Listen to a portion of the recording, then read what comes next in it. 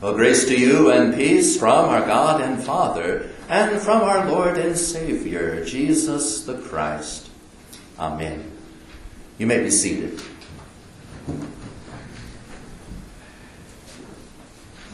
Well, dear friends, in our Old Testament text for today, we see perhaps one of the greatest, yes, tragedies that has taken place even in history. Imagine again, if you will, the prophet Moses. The man who participated in some of the greatest miracles ever recorded. That man that God himself had chosen to lead an entire people out of slavery and into newness of life. A man who, yes, struggled in that leadership role. A man who, yes, ground his teeth many nights, who wept great tears of sadness, who struggled continually through those desert experiences. A man who ascended the mountain and brought down the 10 Commandments written in God's own hand. Who struck his staff upon the ground and the mighty sea parted, that the nation of Israel could cross over. That man denied entrance into the Holy Land. That prophet who had done so much coming up onto the mountain, God at least giving him a glimpse of what would be inherited, but then told, you will not enter it. You will not enter it. Now, dear friends, you might ask in your mind, what was the great sin that Moses committed, that he could not enter the promised land? What in the world could this great man of God have done to prevent him from realizing God's great blessing? And when we first examine the text, it is almost shocking how simple it was, and perhaps we even shake our heads and we would say, it's not fair. For what did Moses do? Well, God instructed him to speak to the rock and water would come forth that the people might quench their thirst, and Moses struck it with his staff instead, triggering the text for today. And you might say, wow. You know, I understand God demands perfection, right? Even in the New Testament it says, be perfect as I am perfect. And I understand when God sets the rules, yes, we have to follow them. And certainly, you know, when God says don't murder, right, we can agree with that. We can say, you know, it really works best for society when we don't murder each other, you know.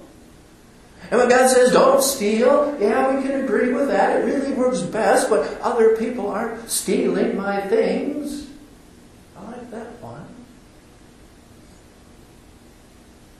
But God says, speak to the rock. And his number one guy on the planet Earth strikes it with his staff instead of speaking to it. And God just kind of does this hard thing.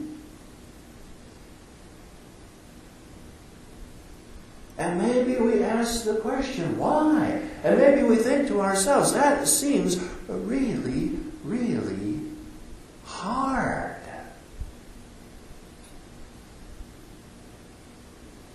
And yet some of you here today, you studied your Bible, you know exactly what the answer is, don't you? Because the New Testament tells us that that rock was Christ. That rock that the water came forth from, that was Christ himself. And when Moses struck that rock, instead of speaking to it, this was actually the second time that this sequence had taken place, wasn't it? As you remember the first time, God came to Moses, the people were really thirsty. God said, strike the rock and water will gush forth. And again, we keep in the back of our mind, the rock was Christ. You see, when Moses struck the rock for a second time, it was as if he were saying, Jesus' death upon the cross will not be enough.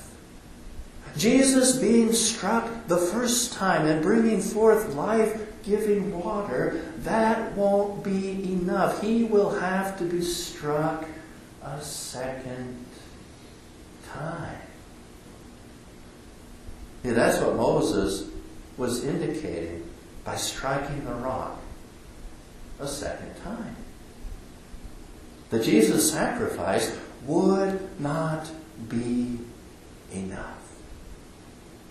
And dear friends, that's why God became so angry with Moses. To us, perhaps, again, it seems a very innocent mistake.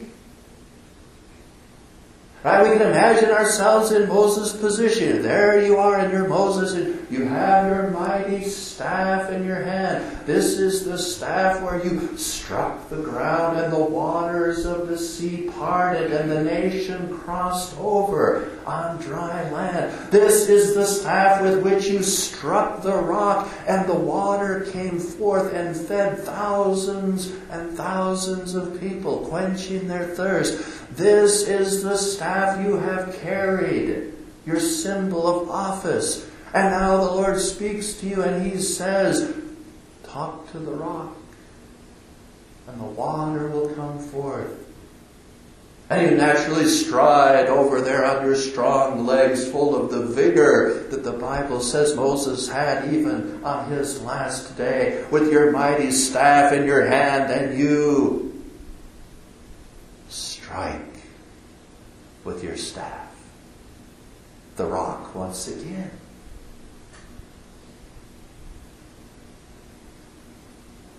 But dear friends, in God's eyes, Jesus need only be struck once for our sin. Jesus need only be crucified this one time for all of our sin to be paid for. The living water comes forth from Christ because He was struck on Calvary.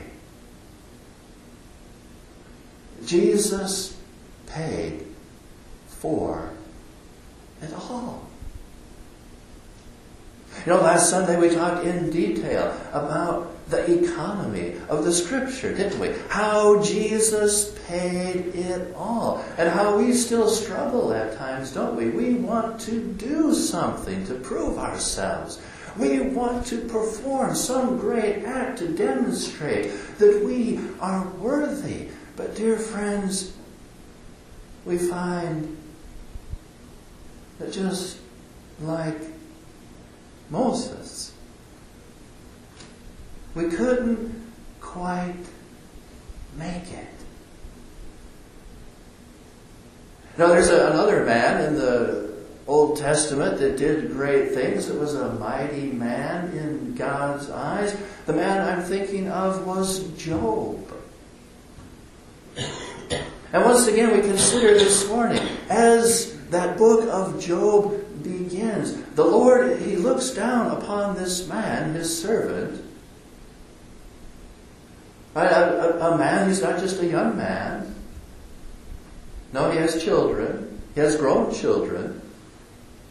Right? He's, at least probably 40 years old, right? 40, 45, maybe 50. He's in, that range. And the Lord says of Job, "Behold, my servant Job, a man without sin." Have you considered that? Job made it to about the age of 45 without ever having committed a single sin. He was pure. He was holy. About 45 years he lived, never sinning. And again, what happens to Job? Right? Things begin to go wrong in his life. He finally comes to the place where he begins to tell his friends and neighbors, "If God would just come here and meet with me face to face, I'm sure we can work this out. It's a misunderstanding." Right? Well, what is he saying? He's saying, right, he's smarter than God. He's better than God. If God would just come meet with him, they could work things out. Job, even though he lived 45 years without sin, falls into sin. Moses, though he had been chosen by God, though he had led the people, though he did many great and mighty wonders in his day, at the very end, he falls into sin. And dear friends, we fall into sin, don't we? And maybe here today, there's many of us that can pat ourselves on the back and we can say, "Hey, I never murdered anybody. And hey, I never knowingly stole from anyone. And hey, I never committed adultery, and I never bore false witness, and I never coveted, and I never lied, and I lived my life perfectly." But then comes that at least one time. And for every one of us, there is that one time, isn't there? There's a time. The time you slipped, because you like mashed your little toe into that table leg as you were crossing the floor, and blasphemy came out. You said, "Wow, I was doing really good for 28 years, and then boom, my little toe." And there it was, right?